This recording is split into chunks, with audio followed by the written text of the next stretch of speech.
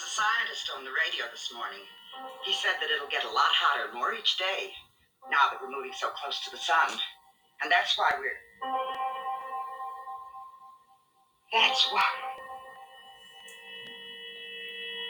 The word that Mrs. Bronson is unable to put into the hot, still, sodden air is doomed, because the people you've just seen have been handed a death sentence. 1 month ago, the Earth suddenly changed its elliptical orbit, and in doing so began to follow a path which gradually, moment by moment, day by day, took it closer to the sun. And all of man's little devices to stir up the air are no longer luxuries. They happen to be pitiful and panicky keys to survival. The time is 5 minutes to 12, midnight. There is no more darkness. The place is New York City, and this is the eve of the end. Because even at midnight, it's high noon, the hottest day in history, and you're about to spend it in the Twilight Zone. Yes, you're about to spend it in the Twilight Zone. It's New York City, or is it the Twilight Zone? Rod Serling says it's the hottest day in history, and you're about to spend it in the Twilight Zone. And you're about to spend some time with Will, sci-fi guy, and we're talking The Midnight Sun.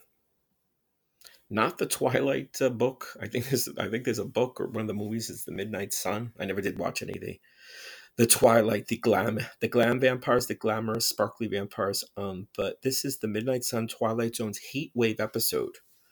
Or perhaps it's the global climate change, global warming episode. Either or, it is hell. It is hellish hell heat.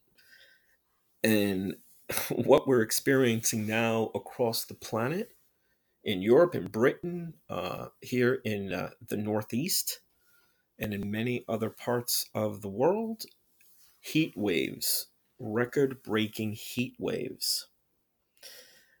I remember watching this episode as a child and just being blown away. I mean, Twilight Zone, as all my friends, my family will know and attest, is one of my favorites.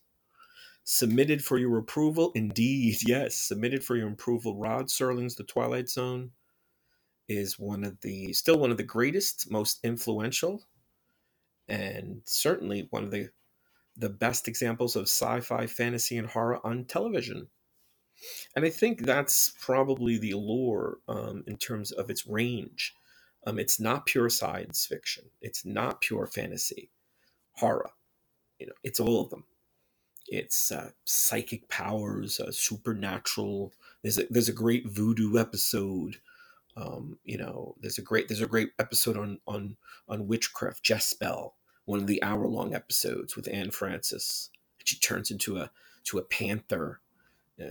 She gets a love potion, gets a witch to sell her a love potion, and then for the payback and the price, she has to turn into a panther. But Twilight Zone just did it all. It did the range and ran the gamut of pretty much everything. And in this episode, it's certainly a science fiction tale. What if the Earth lost its orbit? What if it was knocked out of its orbit?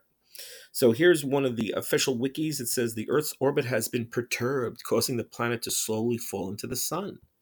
A prolific artist, Norma, and her landlady, Mrs. Bronson, are the last residents in their New York apartment building. Their former neighbors have either moved north to seek a cooler climate, or they have already perished from the extremely high temperatures. At 20 minutes to midnight, it is 110 degrees and sunny as high noon.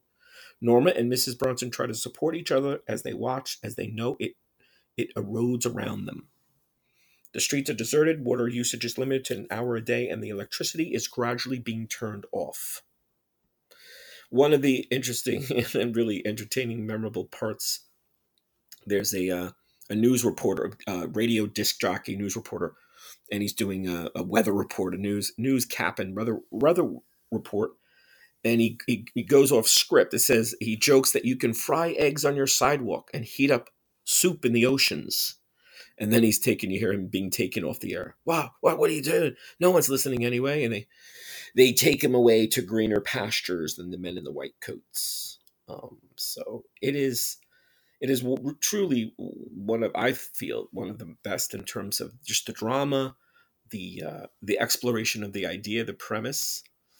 This is really interesting. The development, it says deleted characters. Serling's original script featured two characters who did not appear in the completed episode, a police officer and a refrigerator repairman. Quote, I spent a lot of time with Buck Houghton, Twilight Zone's producer, trying to reduce scripts, some by Rod, by one speaking part or two. Speaking parts because we were just about to start shooting the show and we were over budget. And Aubrey was really tough on this subject.